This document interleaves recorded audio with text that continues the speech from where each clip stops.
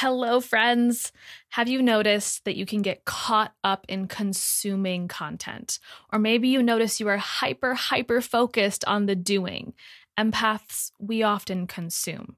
And I know because that was me too, soaking up information from all my favorite teachers and mentors. But it wasn't until I started focusing more on the being and embodiment work that the door to massive clarity was finally unlocked. And I no longer got confused about what was my energy versus everybody else's. I was able to become a more clear channel for creation, and as a result, transform my life, business, and health. In fact, my meditation and embodiment practice is what helped me have a nearly $40,000 month this past January, see the highest downloaded month of the podcast, and finally release a lot of unnecessary stress. And my clients felt it and saw it in their lives too. It wasn't reading more articles. It wasn't doing more busy work. So I'm inviting you to graduate from the spongy empath consumer into the self-activated sovereign healer. You can take your podcast listening experience from, ooh, I feel seen, heard, and inspired to, holy shit, I actually feel different. My being has shifted. I am the embodiment of the woman I desire to be. The Third Eye Collective is a simple way to upgrade your experience and commit not only to a meditation practice that complements your healing, but also receive personalized coaching so you can be clear on what direct actions to implement into your highest goals. There are two simple ways to get involved at $11 or $22 a month with no commitment. So if this is calling your name, join this amazing and growing community.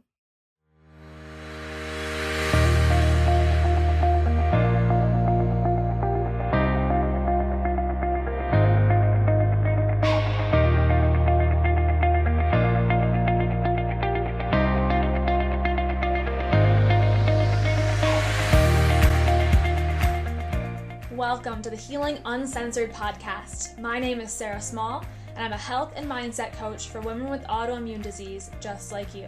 I absolutely love helping you tap into your self-healing power, uncover the energetic side of healing, and release limiting beliefs around your body and your life.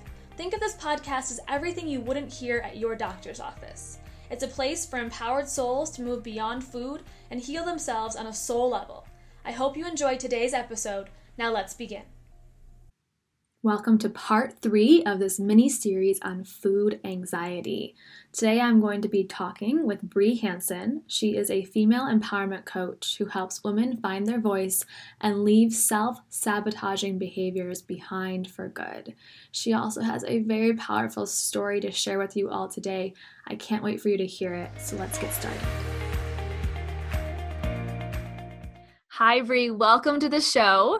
You are a female empowerment coach and you help women find their voice and release their self-sabotaging behaviors. But I would love to start with your own story around food. So can you share with us what you've personally experienced in your own healing journey with food? Sure. Thank you, Sarah, for having me. I greatly appreciate it. So I'm Bree, and my journey with healing my relationship with food started about 8 to 9 years ago.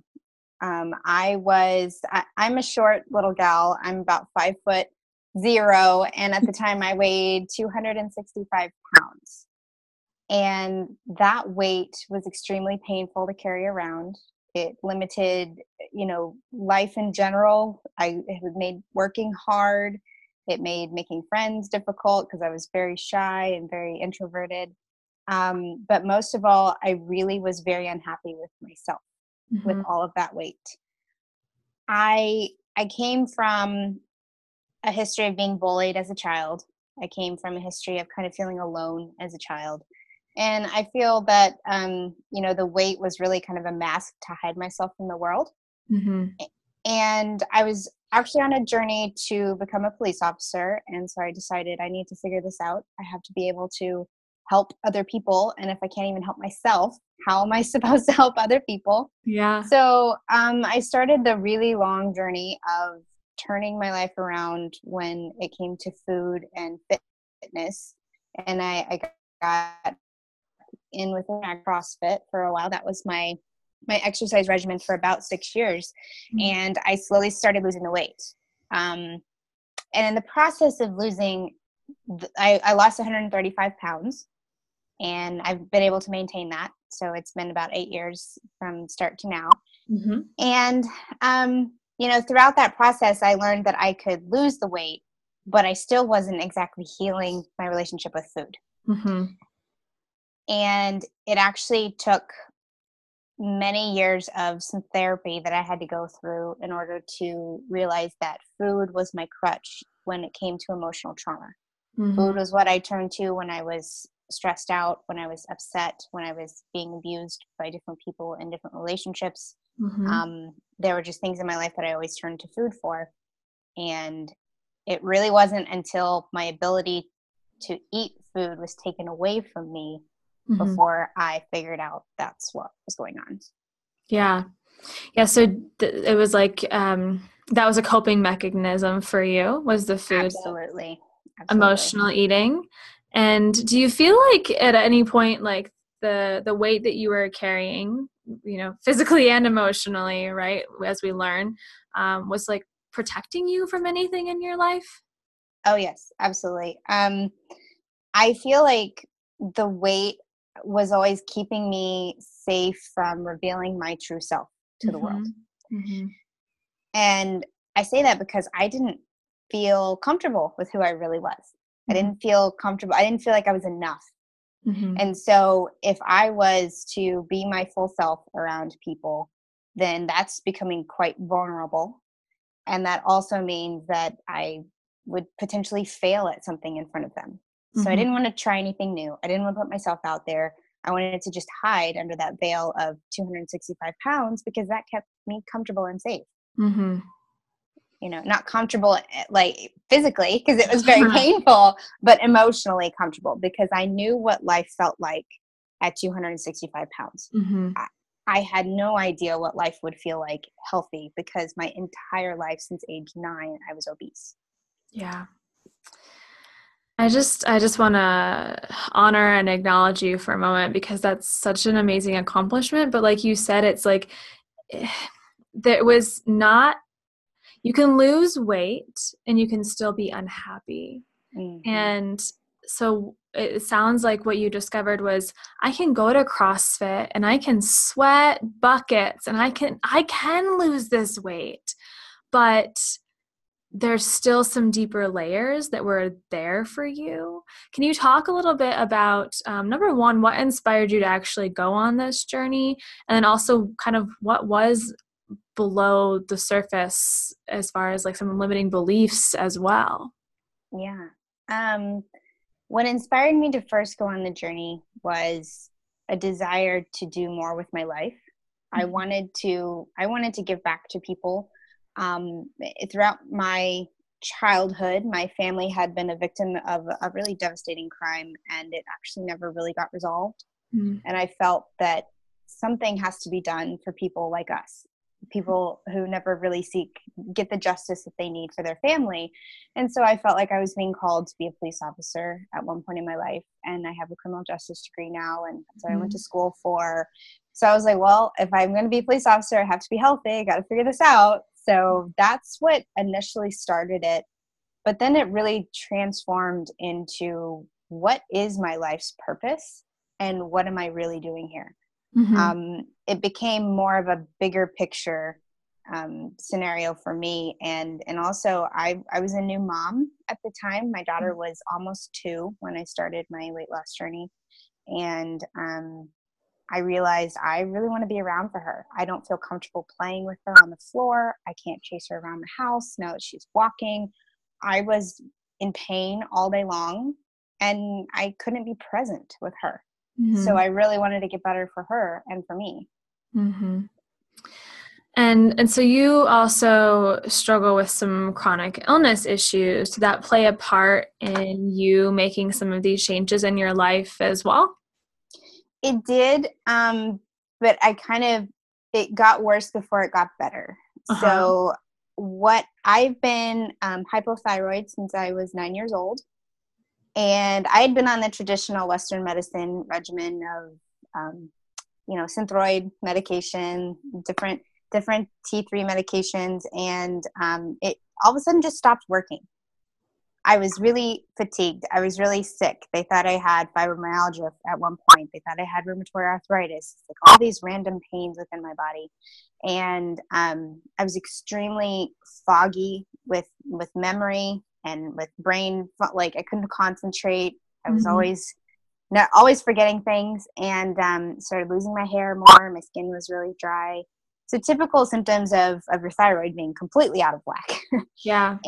And in the midst of that, I started getting a lot of GI issues, and they thought maybe I was developing Crohn's at one point, and it was just kind of snowballing into a big mess. But what people didn't realize is in the midst of all of that, I was actually going through some really intensive trauma therapy for sexual abuse. So I had hidden that part of my life because, again, you don't want to be vulnerable with your story sometimes.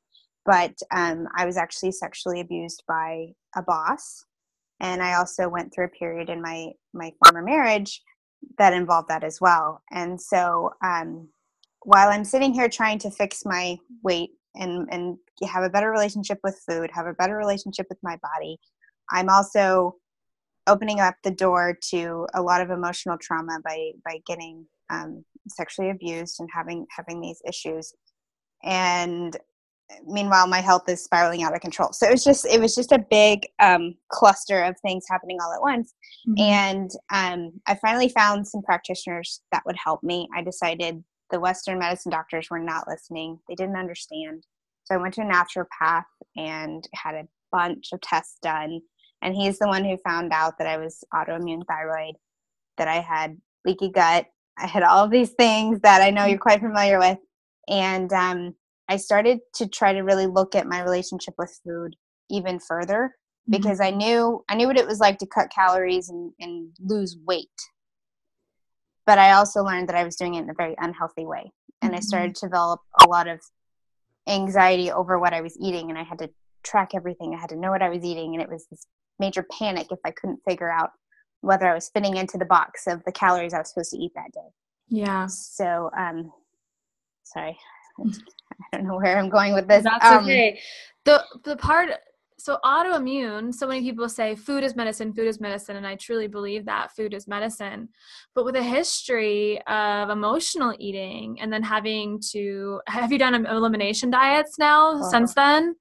Yeah. I have, yes. Okay. I went through a pretty strict, I want to say 4 months of doing Whole30 for a while to try to really understand what was triggering some of these symptoms of pain and inflammation in my body and the thyroid function.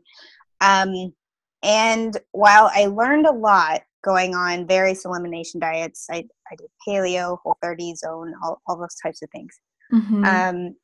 It really got me into kind of a dark place with food, because I felt like if I was not completely conforming to this list of do's and don'ts when it comes to food, that I was going to fail, that I was going to get sick again, that it wasn't going to work.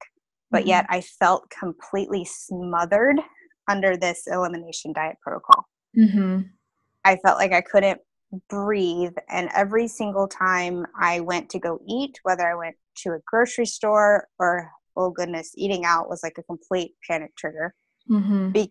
Because I felt like I couldn't do anything. I felt like I was a prisoner in my own body. And if I wanted to feel better, I had to eat this way. And if I didn't, then I was going to get sick. And I feel like that actually continued even after I wasn't physically affected by the food. The reason, and because at one point my doctor said, well, maybe you're celiac, or you're at least non-celiac gluten sensitive. So I would almost panic anytime I thought that there was gluten in something I was eating. Yeah. And it just really, it became a problem with relationships. It became a problem with just relaxing as a mother with my daughter. Meal prepping was a nightmare because I always had to make special food, and it just felt like I had no control over it. It was really it just would really trigger me into a panic attack almost Yeah. constantly.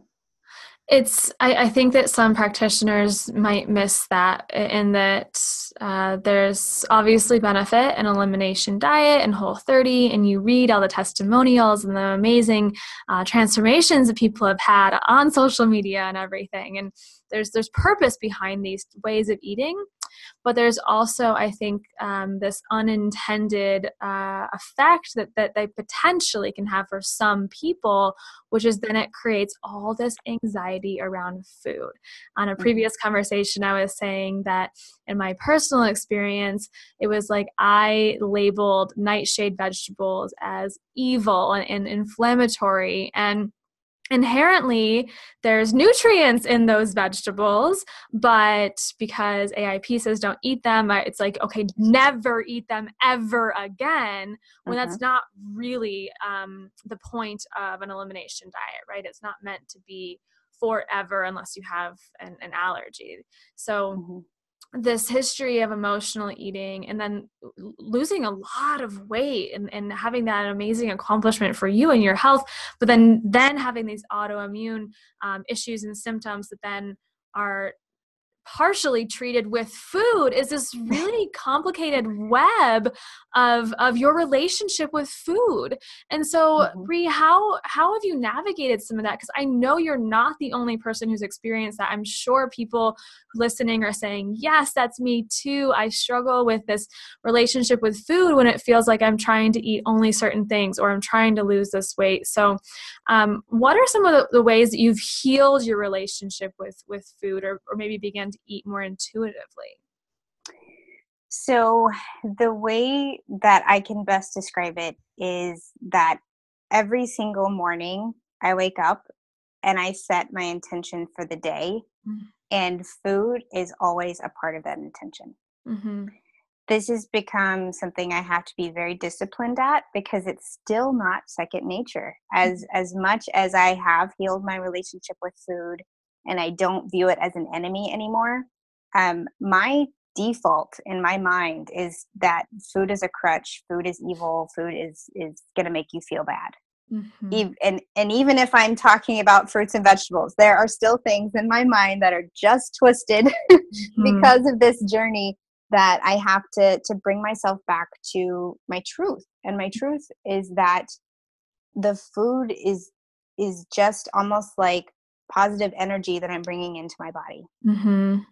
And if I am making healthy, clean-ish choices with my food, it's going to serve me well. And so every day I have a list of truths that I tell myself, and I have a list of items that I forgive myself for. And so I basically go through a list, and I've actually recorded myself doing it, because I've heard that if you hear your voice talking to yourself, it's more effective. So that I basically say, for example, I forgive myself for viewing food as evil. My truth is that food is nourishing me today. And things like that every day remind me that it's okay to partake in these things. It's okay to want to celebrate with food, but I do it in a different way now. Food is just food. It's not a crutch anymore. And the hardest thing about that was giving up the feeling that food would give me, that I knew was constant. Because I know how I'm going to feel after I eat a donut, for example. I don't always know how I'm going to feel if I choose not to eat the donut. Right. Yeah. And that uncertainty can be very scary for people when they're on their journey and they're learning how to reinvent the relationship with food. And you have to become content inside and know that you're going to be okay making those choices that are better for you than what you're familiar with, that are comfortable. Two things are coming up for me right now. The first is just this control, right? And so it has to do with the certainty you were just talking about. It's like, I know the way that the donut's going to make me feel, therefore I can control the feelings that I get from it. I can control the way I feel. And I think so many of us are simply seeking control over something in our life, when probably a lot of things, depending on your family history, just your life up until this point, have maybe felt out of control. And the other one, I just completely lost my train of thought on, but I want to talk a little bit about that control, because I think that, I know what I was going to say. So I think oftentimes then also the food is then replacing something like control. So when we eat the donut and we know it's going to make us feel satisfied or whole or complete or happy or whatever that, that feeling is, it's like the food is that emotion for us. So I see it oftentimes as like, okay, what are the things that we're not receiving in our life, like control or love or happiness or acceptance, that we're trying to get from food that we can get from other places in our life. Can you talk a little bit about that? Like, what are the things that food was the void that food was trying to fill? And like, do you have any examples of your own in your own story of where you then found that same emotion or feeling or fulfillment in a different way? Mm-hmm. Yeah. For me, food was fulfilling the desire to feel loved. Mm-hmm. And I think that's very common for many people who are emotional eaters, because there's something that is familiar about food and something that's always constant about food. Mm-hmm. Those emotions that it gives you are always going to be there, because mm-hmm. it's like a trigger to your brain. It's mm-hmm. like drugs. It's exactly especially like sugar, right? Yes. Sugar is a huge one. Yeah. Yes. And it actually wasn't until the ability for me to eat and drink was taken away from me by a disease called achalasia, where I was forced to truly get down and dirty with my relationship with food mm-hmm. in a whole nother level. Like, it was past the ability of weight loss and fitness and getting healthy. It was more on the terms of survival. It was, I can't eat these things that I used to want to eat, and I can't drink the things that I used to want to drink. So what am I going to do with those emotions? Mm-hmm. And I felt completely lost. I felt like my identity was gone. I didn't understand how to deal with these emotions because there was a huge void. Mm-hmm. And when I realized how big of a hole food was filling for me, it was almost shame. Like, I felt ashamed. Mm-hmm. And because I had put so much stake into food for me, and because I wasn't willing to deal with the emotions that came behind it. And that was just me not loving myself. Mm-hmm. I really felt like I was not good enough. I felt like I was not going to be loved by someone who loved me for who I was. And I guess you just want to hide. And so food helped me hide. But then I got to a point with this disease that I couldn't hide anymore. Mm-hmm. So I was able to heal those feelings by turning to inner work. Mm-hmm. Things like your intuitive soul school, things like meditation and yoga, and understanding more on the emotional side of essential oils, things like that brought me peace. Yeah. That is what has filled that hole now for me. Mm-hmm. Yeah. So there's other things that can bring you that same feeling of love or peace, self-love, that are outside of food, but like your body literally like forced you to learn that, right? By saying, hey, like, if you want to live, if you want to be alive for another 50 years, like, you have to start changing the way that you eat. And I think it's just this very, the words aren't coming to me to describe this, but it's complicated, I guess, because food, unlike an addiction to a drug, is something that we still have to eat every single day. Yes. And that I actually have some private clients of mine who unfortunately have gone through a life of addiction. And now we're working on their relationship with food, because that's the other addiction in their life that they can't quite kick. Yeah. But you can't just stop eating, right? Right. Like, it's not like drugs or alcohol where you can stop cold turkey. You say, no more. This is it. Well, food is your life, But Yeah. food is what keeps you moving. Mm-hmm. So, how do you be disciplined but loving towards yourself with something that can be just as bad, if not worse, than these other things? It's a very complex dance that you have to do every single day, and it's a choice that we make every single day on Mm-hmm. if we're going to nourish our body or Mm-hmm. continue to punish it. Yeah. In my case, I feel that I've had to release this attachment to food. I was definitely a sugar addict, and you've heard my story in pieces that I no longer eat sugar. Uh, and I learned a lot through the process of not like removing the sugar. It was like, what is the sugar doing for my brain like I am so addicted to? Like, what is it filling within me? And then where can I find that in another way? But in the people that I know and personally in my life who are recovering either alcohol or drug addicts, it's interesting that then they've said this to me. It's not just something I observe, that then they really love like dessert, or they really love sugar, or they really love pop or soda. And it's like just it's different, and it's not necessarily as harmful depending on what it is. But I think that then there's still something deeper under that layer that is not being confronted. And this is a hard conversation to have. This is a heavy conversation to have, but there is like still something that's not being fulfilled within the soul, within the energy body, that then foods, drugs, alcohol, whatever it is just filling that void for now and temporarily, that we may be able to find in like this other way. And I think for a lot of people, it's really fucking scary, really, really scary to be like, oh, yeah, sure, I'll just peel back the layers of my soul to figure out what is it that I'm not, receiving in my life. Do I not love myself?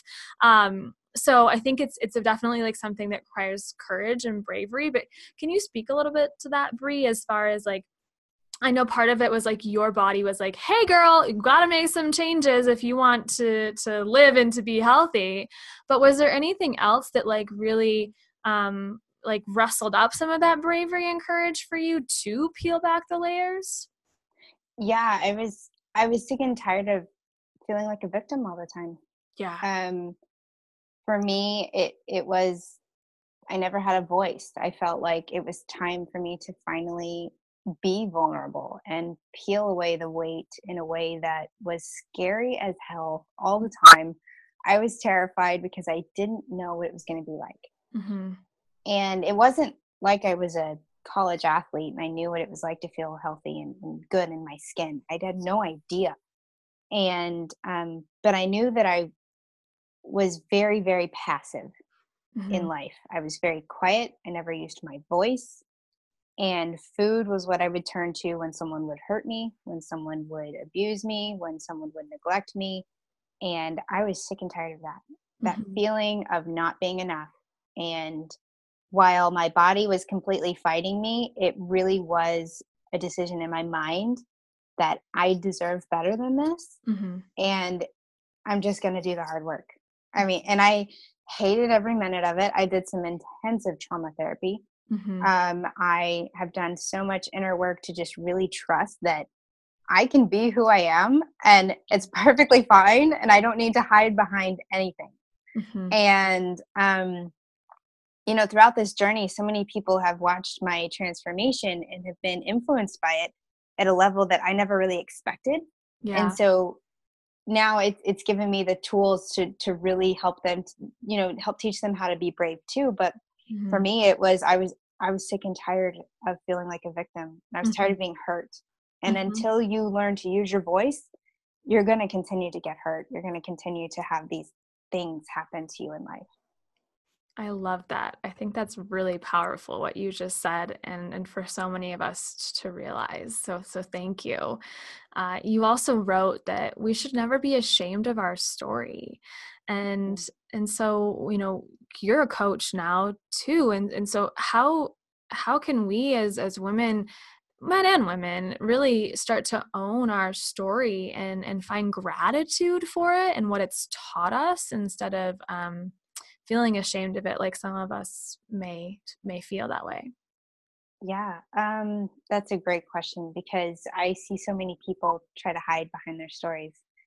And what people need to realize is that while they may be a victim of something bad that happened to them, they don't have to use that as a crutch to stay hidden. They Mm-hmm. need to use that as a tool to speak up, Mm-hmm. because there are so many people in this world that have been through the exact same thing or similar that they have, and they're just waiting for someone to come along with them and say, I've been there too, let me help you. Mm-hmm. And but we feel so alone and so ashamed when bad things have happened to us, whether we've been bullied, we've been abused or neglected. And we feel like we did something wrong to cause those things to happen. And until you release yourself from that guilt and you give yourself permission to say, no, I did not do anything to cause this, then you're really going to continue to stay hidden under that situation that happened to you. Yeah. It's I'd love to bring the conversation back a little bit to the PTSD and sexual abuse too, because I know I haven't shared too much of this publicly, but like I have shared some extent of like sexual assault that I experienced. And I know that when it first happened and I first started to process and heal from it, I was so embarrassed. I was just so embarrassed. I thought it was all my fault. I put myself in a situation that I shouldn't have put myself in, and all these things on like, maybe I'm interpreting this the wrong, I just thought this is all my fault. And so I was ashamed and I was embarrassed about it.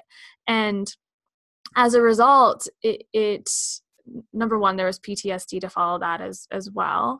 But also it changed my relationship to the world in some ways, because I thought, like, number one, I'm embarrassed. I shouldn't show this part of who I am. And it reinforced this belief that the world was a scary place and that I should always be afraid and always have my guard up around people. I think it can also dictate and change your relationship to food after you've experienced trauma like that. So Bree, can you share a little bit about that experience that you've been through, if you feel comfortable, and just how that shaped you moving forward, potentially in a negative way, but then also in a positive way? Sure. Yeah. So I was, uh, it's interesting. Um, so back in 2010, when I started on my journey, I was married at the time, and I went through a transformative journey and lost about the first 100 pounds while I was still married. Mm-hmm. And I tested for the police department. I got through to the interviews, and my husband at the time told me, I never thought you could do it. And I don't think I can be married to a police officer because it's demasculating. Hmm. And so I had just done so much work to make myself better and to try to heal what I thought was, a bad relationship with food and fitness. And then my husband doesn't love me enough to stay with me, right? Mm-hmm. So while I was going through a divorce, I then became victim to my boss, who was basically trying to console me over this divorce I was going through, and he played on that. He groomed me, and I did not know what was going on when it was happening. But he was this older, successful salesman who, had a fancy car, the fancy house, made a lot of money, and I'm like, well, why is he paying attention to me, little old me, right? And I continued to lose weight. I continued to get healthy, and then he sexually abused me many, many times. And I was stuck in this hole because he told me I'd lose my job if I told anybody. I believed him.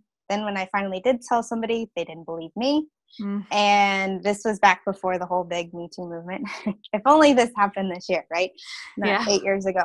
Um, and so there, my husband didn't love me. My boss took advantage of me. Then after that, I went into a long-term relationship for about 3 years. A man I loved to pieces. I thought I was going to marry. He cheated on me and left.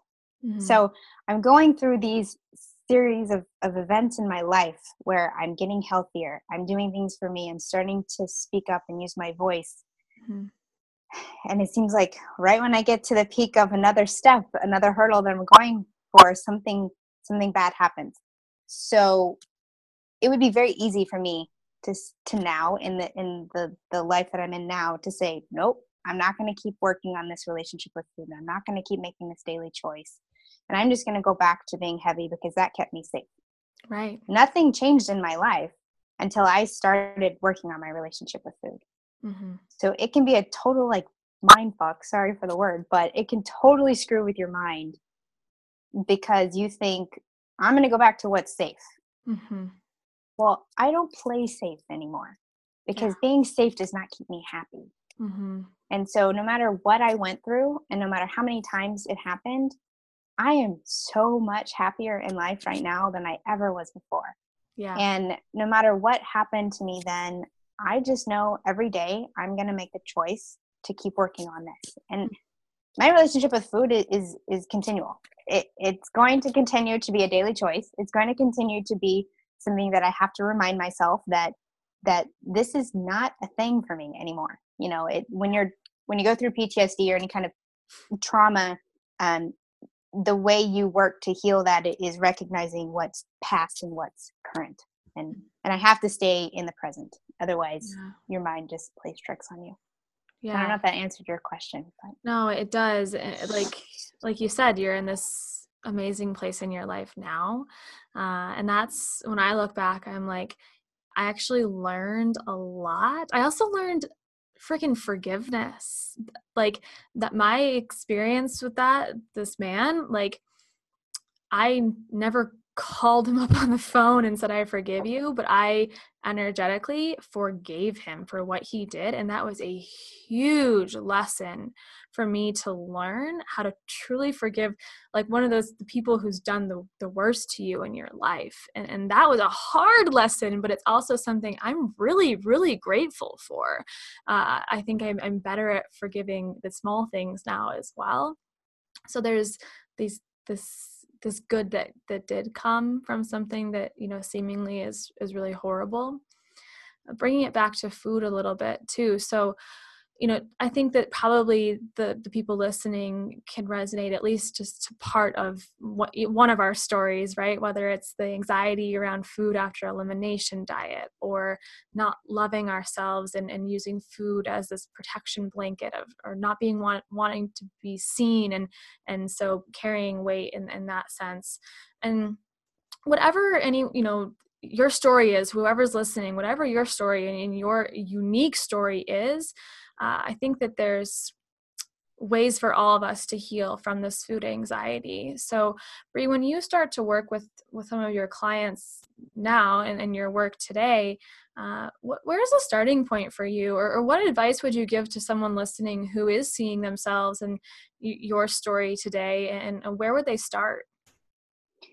so I think starting with a commitment to being honest and being vulnerable with me as their coach or whoever they're working with is kind of the expectation up front. They have to be willing to be vulnerable because we're going to work on a lot of inner demons that are inside that are keeping them stuck in this roller coaster of emotions with food.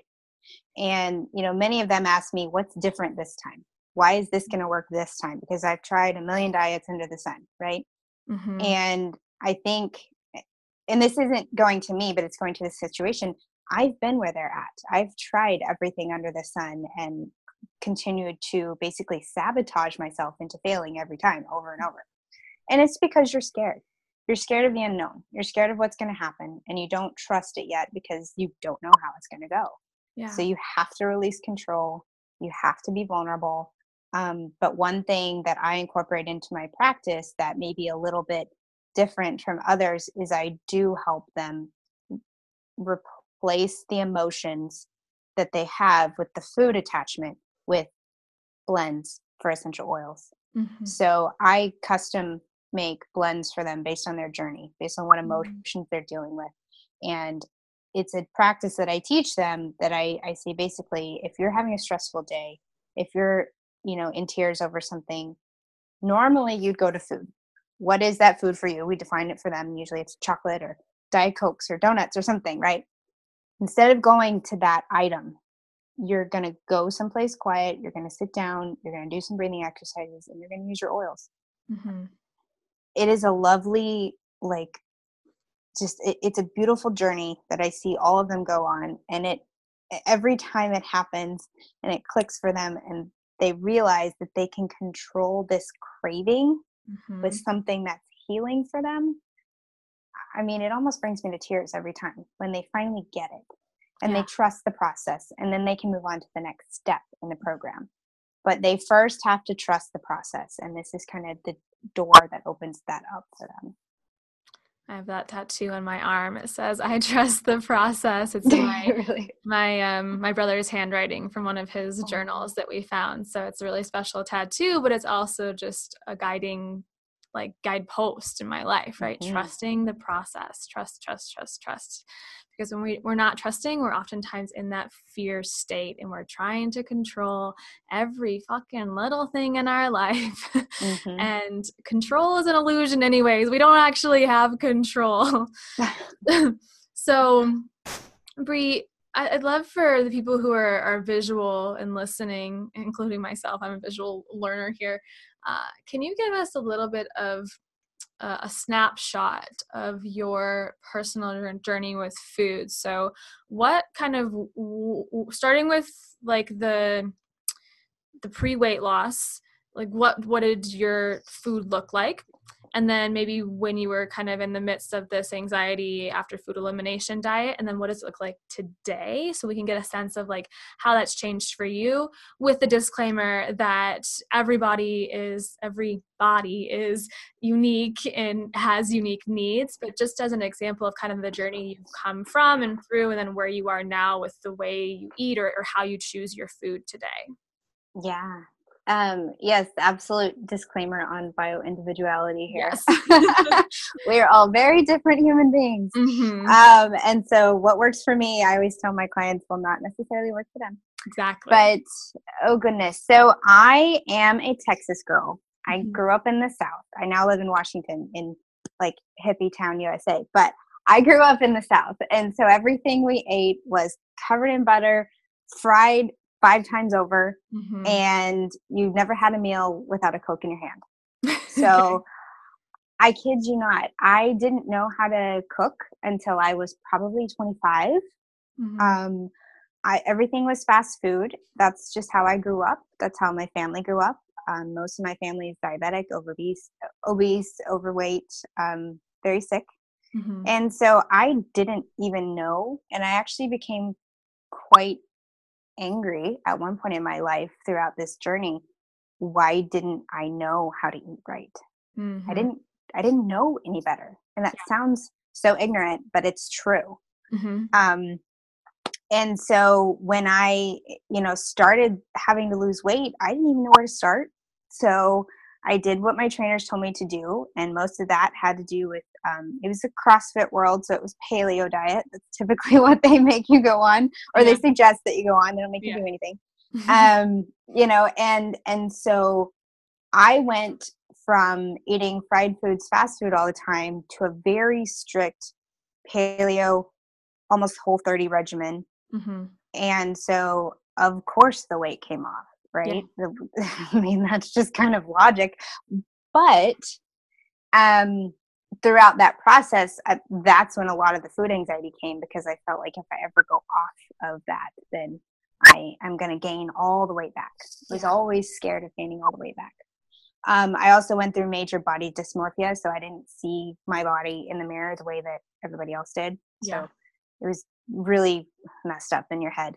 So I went on to paleo, then I decided I was having all of these hormonal issues and the thyroid issues. So I'm going to do AIP for a little while. And that just about made me go crazy because it's so freaking strict. Yeah. I couldn't handle it. I couldn't.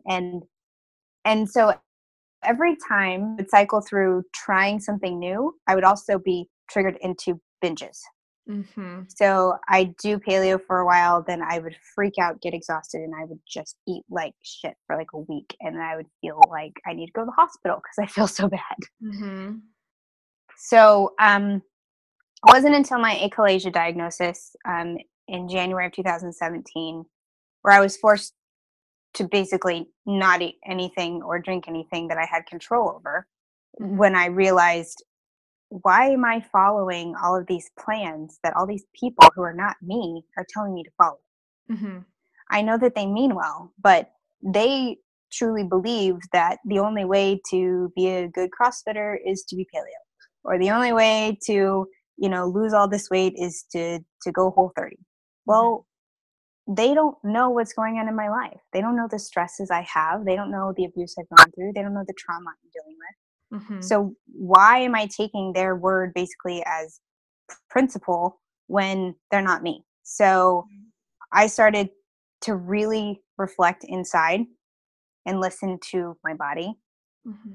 And when do I feel the happiest? When am I eating when I feel content and calm and I don't have any inflammation in my body?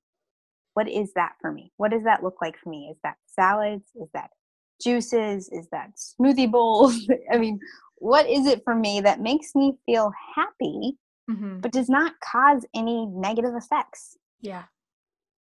So the way I eat today is very intuitive.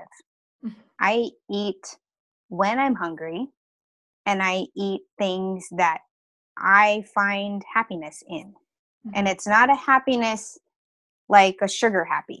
It's not like a crutch happy. It's like I'm going to spend 10 minutes making the most glorious looking smoothie bowl because it's cold and I like cold food and it tastes good and it looks pretty, Mm-hmm. right? But it's full of superfoods and vitamins and minerals and all these things that my body needs. Mm-hmm.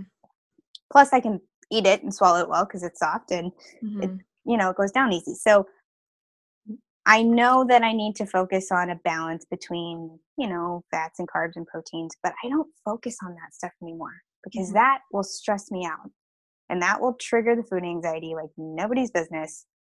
And so now I listen to my body. And Yeah. some days, maybe I'm eating all chicken and rice. And the next day, I might be eating smoothie bowls for a few days because that's just what feels good and that's what tastes good. Yeah. So I know I know that people probably are listening and they want like a cut and dry plan on what they should do. And I'm here to say that I can't give you that because we're all different, but it's also okay.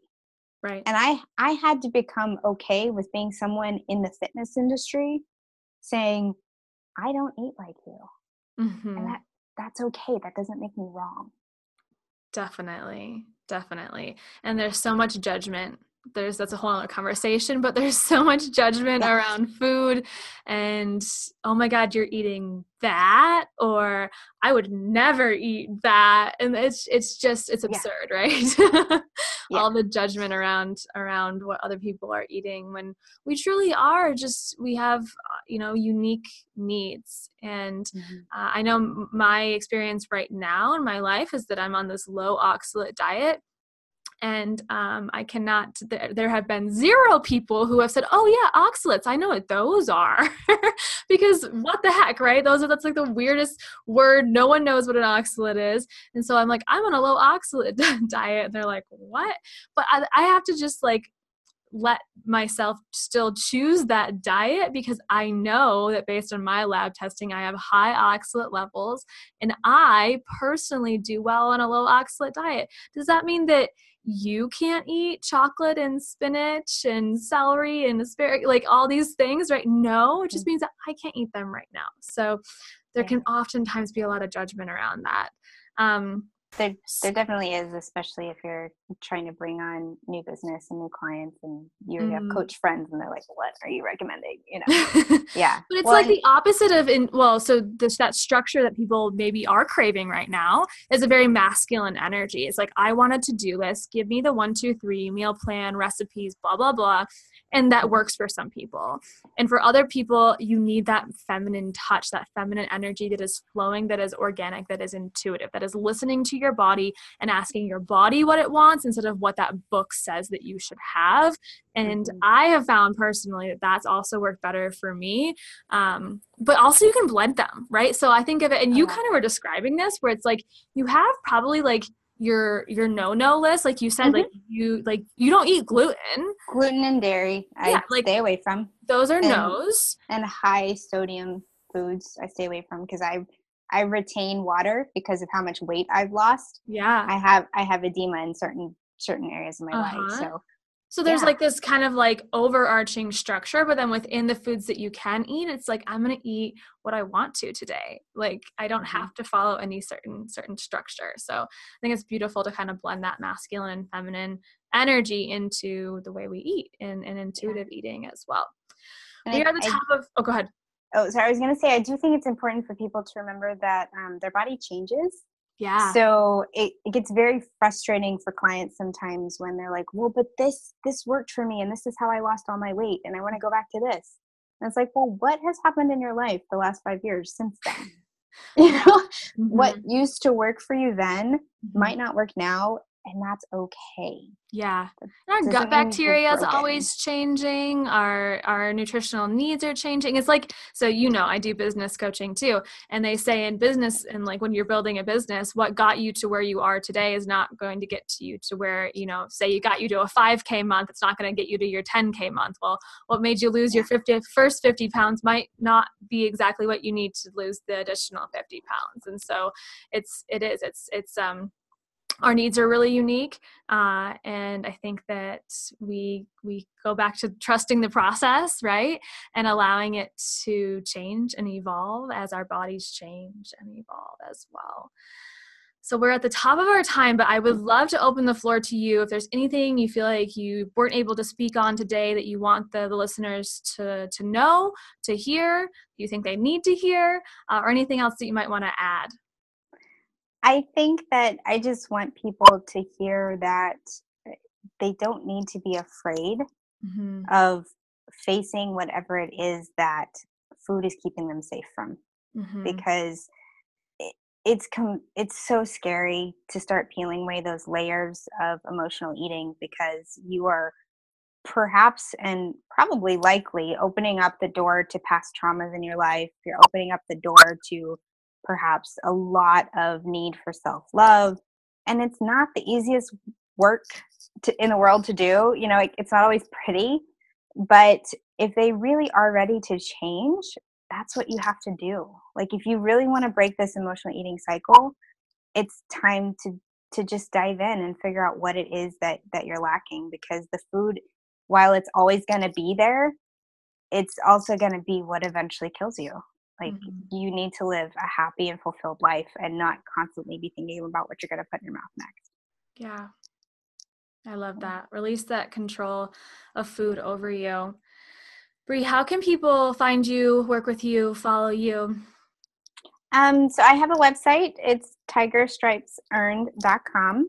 I'm also on Instagram, same handle, tigerstripesearned, and they can find all of my information on there. I do have some resources for trauma recovery, the Achalasia Foundation, and different parenting resources as well for people who have children with anxiety like I do. I love that. Thank you so much for your time and your knowledge and just sharing your story and being vulnerable with all of us today. I appreciate it so much, Bree. Thank you. Thank you, Sarah. Thank you so much for tuning in to today's episode. I am beyond honored to hold this space for you, to create this content for you, and to stimulate our brains and make us think in a different way, including me. This podcast has shifted the way I have thought as well.